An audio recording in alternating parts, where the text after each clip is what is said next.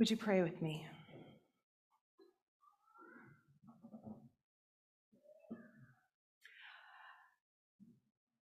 Come and fill our hearts with your peace.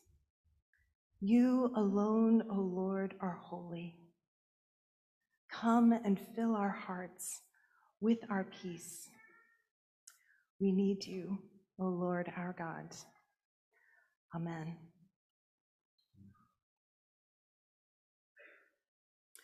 The Gospel of Luke has this line in it. On the Sabbath day, they rested according to the commandment. On the Sabbath day, they rested according to the commandment. What would that have been like to rest on the Sabbath day, the day after your entire world fell apart? The day after watching the person you loved the most in the world, the one who loved you the most, your rabbi, your friend, the Lord, the one who made blind eyes see and the deaf ears hear and the lame to walk, who fed and taught the hungry crowds and welcomed sinners and outcasts, the one you thought would finally liberate your people, the one you put your hope in and gave everything up to follow. What would that have been like to rest on the Sabbath, the day after you had watched him unjustly tried and convicted, and taunted by the very crowds that he had fed and taught and healed, condemned to death and humiliated, mercilessly killed at the hands of the state in cold blood while all you could do was watch helplessly? How could you possibly rest? I mean, what might you have done the day after? Like, we all deal with grief in different ways.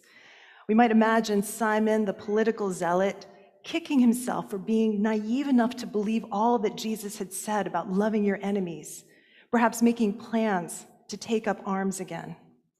We could imagine Peter, maybe uncharacteristically silent with his head in his hands, full of regret, and the sound of that cock crowing in his ears. James and John, once so confident about the place that they would hold in this coming kingdom, now paralyzed with fear for their lives. And maybe the women, just ever practical, thinking about their final act of devotion that they would give to Jesus to anoint his body with spices. Whatever state they were in, the scriptures tell us, on the Sabbath day, they rested. Now, I've read this resurrection story so many times, but I never noticed that detail before. And it's significant enough that all four of the gospel writers mention it in their story. So I noticed it for the first time a few years ago when I felt drawn to this Jewish practice of the Sabbath. And I'd been feeling increasingly convicted about my workaholism and my lack of boundaries, which I often justified because I'm a priest and in ministry. And I sensed that there was some deeper anxiety that was fueling all of my good activity. And so I knew that I needed a spiritual practice that would open up that anxiety to the fresh wind of God's grace. So I was attempting to not work for 24 hours on Saturdays every week, which was hard, especially if my sermon for Sunday wasn't done. I'd feel like stressed all day on Saturday because I had this unfinished task in front of me that I had to hold off on until the wee hours of Sunday morning. I totally didn't do that this morning. And really, what's the point of the Sabbath if you're just stressed and anxious all day and not resting? So it's important for us as we think about this story to consider what the Sabbath was for the people of Israel. So Genesis 1 tells us that the story of creation begins in darkness and chaos. And then you hear God say, "Let there be light," and there was light. And in this creation story, God continues to create day after day for these 6 days. And each day is marked by this phrase, "And there was evening and there was morning," the first day. There was evening and there was morning, the second day.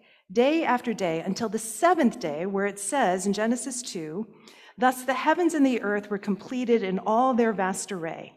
By the seventh day, God had finished the work he had been doing, and so on the seventh day, he rested from all his work. Then God blessed the seventh day and made it holy, because on it he rested from all the work of creating that he had done. And that phrase, there was evening and there was morning, isn't there. It's like a day that doesn't end. So on the seventh day, creation is brought to completion when God rests, not because God is tired, but because rest is a sign that the work is finished. Now in Deuteronomy 5, it says, "Observe the Sabbath day by keeping it holy, as the Lord your God has commanded you.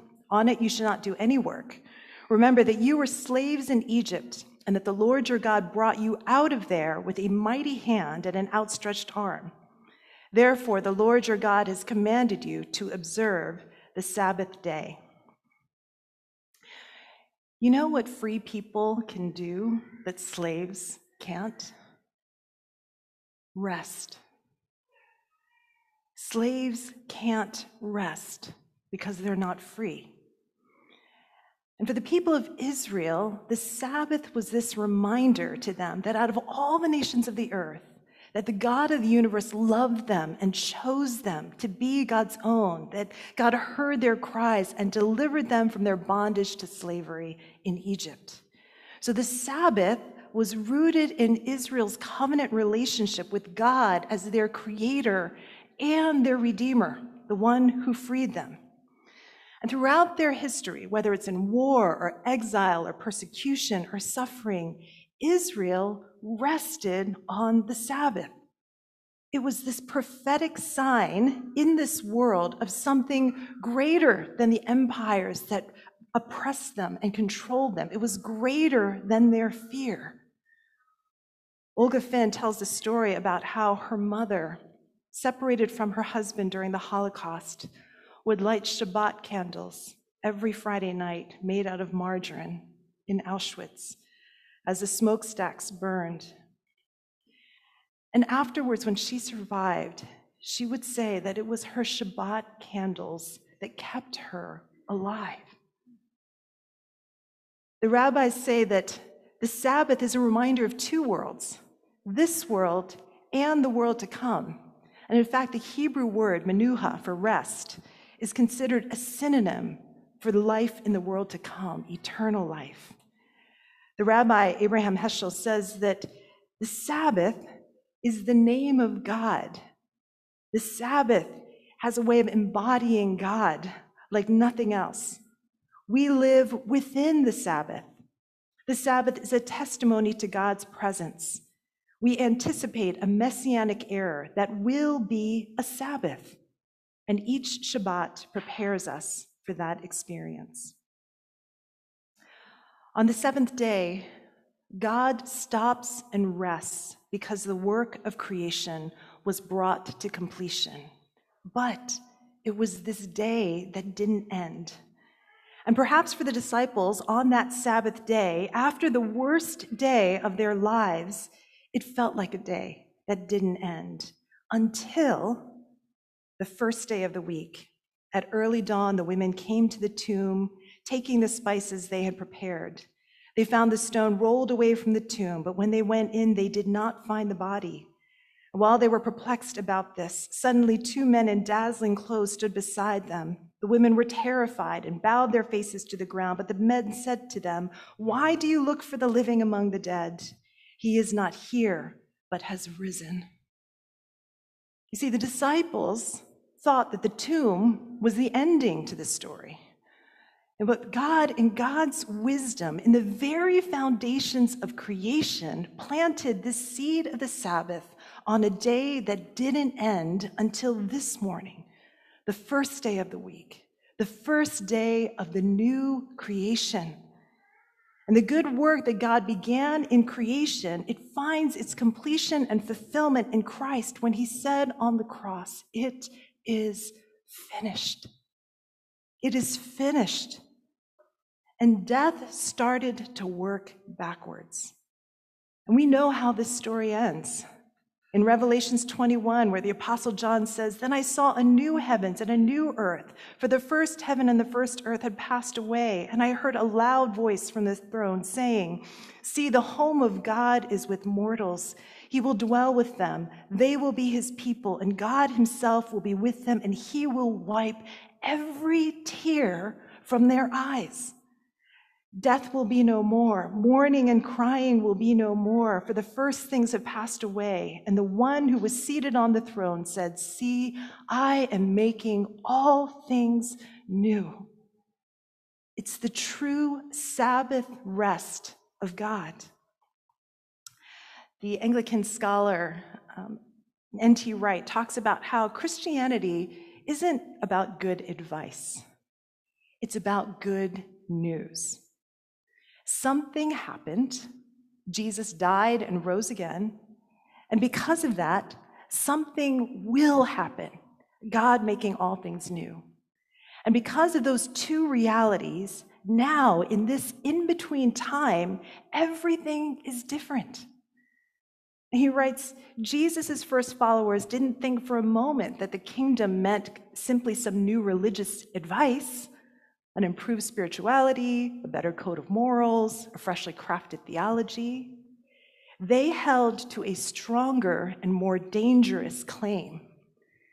They believed that in the unique life, death, and resurrection of Jesus, the whole cosmos had turned the corner from darkness to light. And that first Easter was the first day of the new creation, the Sabbath day that never ended. The whole cosmos has turned the corner from darkness to light. How shall we then live? Because we live in a world where people shoot people on the subway in New York City, and on the other side of the world in Ukraine. And we live in this world to come at the same time. To live in only one world would be to despair. To live in only the other world would be to escape. On the Sabbath, the Gospels tell us, Jesus fed and healed and taught because he lived in two worlds at the same time, a world of hunger and sickness and evil and death, and a world of abundance and goodness and wholeness and life. It takes courage to light a candle in the darkness right now. It takes courage to hope when there's so much cause for despair looking around at our world. It takes courage to bless when there's so much reason to curse. It takes courage to rest in a world of anxious toil. In our Episcopal tradition, Easter is actually not just one day. It's not just Easter Sunday. It's a whole season. We go hardcore with Easter. It's longer than Lent, 50 days long. Because you need feasting longer than fasting to remember what is the greater reality. And so what might it look for you to take up a practice this Easter season that helps you to live into this reality, to live into the reality of the resurrection, to live in the Sabbath of God as a prophetic sign in this world, of the world to come? Maybe it's actually practicing the Sabbath, as our Jewish friends do. 24 hours where you stop and you rest from work, you stop from the things that keep bringing you anxiety, like technology, and you delight in God and the world that God has made, to remind yourself that you are not a slave held in bondage to fear, but that you live in freedom. And by this practice, you embody that inner posture of trust that heralds that good news in our world. I feel like this is so important. I don't want you to leave this place without just reflecting on that, just for like a minute. I want to give us a moment of silence for you to ask yourself that question. What might it look like for me to practice over these next 50 days what it means to live in the reality of Jesus' resurrection. How can I live in this new creation, this Sabbath, in a world that is so broken and full of fear, as a courageous and loving prophetic sign of the world to come? Let's just take a few moments. Just reflect on that question before God.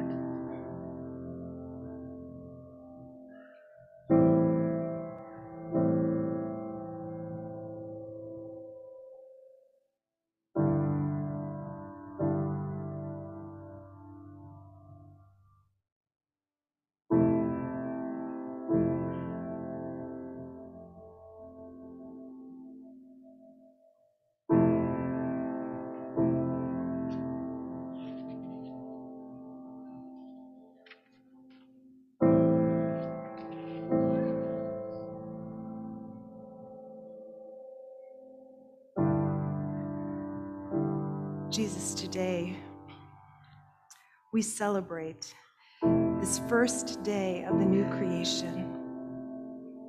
And we hear your call to live and to love the same world that crucified you. And so, God, help us to go with hope in your power and in your love, hearing your words when you said to your disciples, "Do not let your hearts be troubled. Trust in God. Rest in God.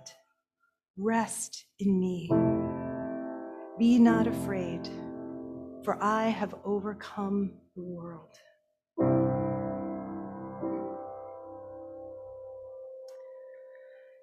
And as we live in this Sabbath reality, God invites us to stand in the gap for our world and to pray. And so I invite you now to look in your bulletins at the prayers of the people. And we're going to pray. If you have specific prayer requests, you can take a picture of that QR code as we still have members who are joining us online. And you could just type your prayer requests into the live chat, even now. And let us pray and stand in these two worlds as we lift up these prayers. Jesus Christ is risen today, our triumphant holy day. Alleluia. So let us pray to our Lord, saying, "To you we offer praise eternal. Alleluia, alleluia." Heavenly King, for us you endured the cross and the grave. When we were yet sinners, you redeemed and saved us. May we sing your eternal praises everywhere we go. To you we offer praise eternal. Alleluia, alleluia. Incarnate love, where hearts are wintry, grieving or in pain, call forth new life by your touch. Bring forth life in the barren places of our world. To you we offer praise eternal. Alleluia, alleluia. Author of life, you are the ruler of creation. All things created on earth sing your glory. From the death of winter, raise the fair beauty of the earth. To you we offer praise eternal. Alleluia, alleluia. Living Savior, you hold the future. Bless and restore our families, our communities, our world, our children. Though we may face uncertain days, we trust ourselves to the certainty of your endless and eternal love. And again, we invite you to add your petitions into the live chat. God, we pray prayers for Joe and his 3 boys. Would you bless them in Jesus' name? We pray for Grand Rapids and the family of Patrick Loya, who was killed by police. We pray for all victims of state violence. We pray for John Barry, that you would complete his healing over cancer. We pray your prayers of love and hope. We pray for Ezra Huang, who is in the NICU, that his heart may strengthen and beat on its own. We pray prayers for his parents and siblings as they wait in hope to bring him home. We pray for Nancy Owen, that you would give her complete healing in the name of Jesus. We pray prayers of comfort and peace for Erin Mora's family and friends as they mourn her loss. We pray for wisdom and leadership in our country.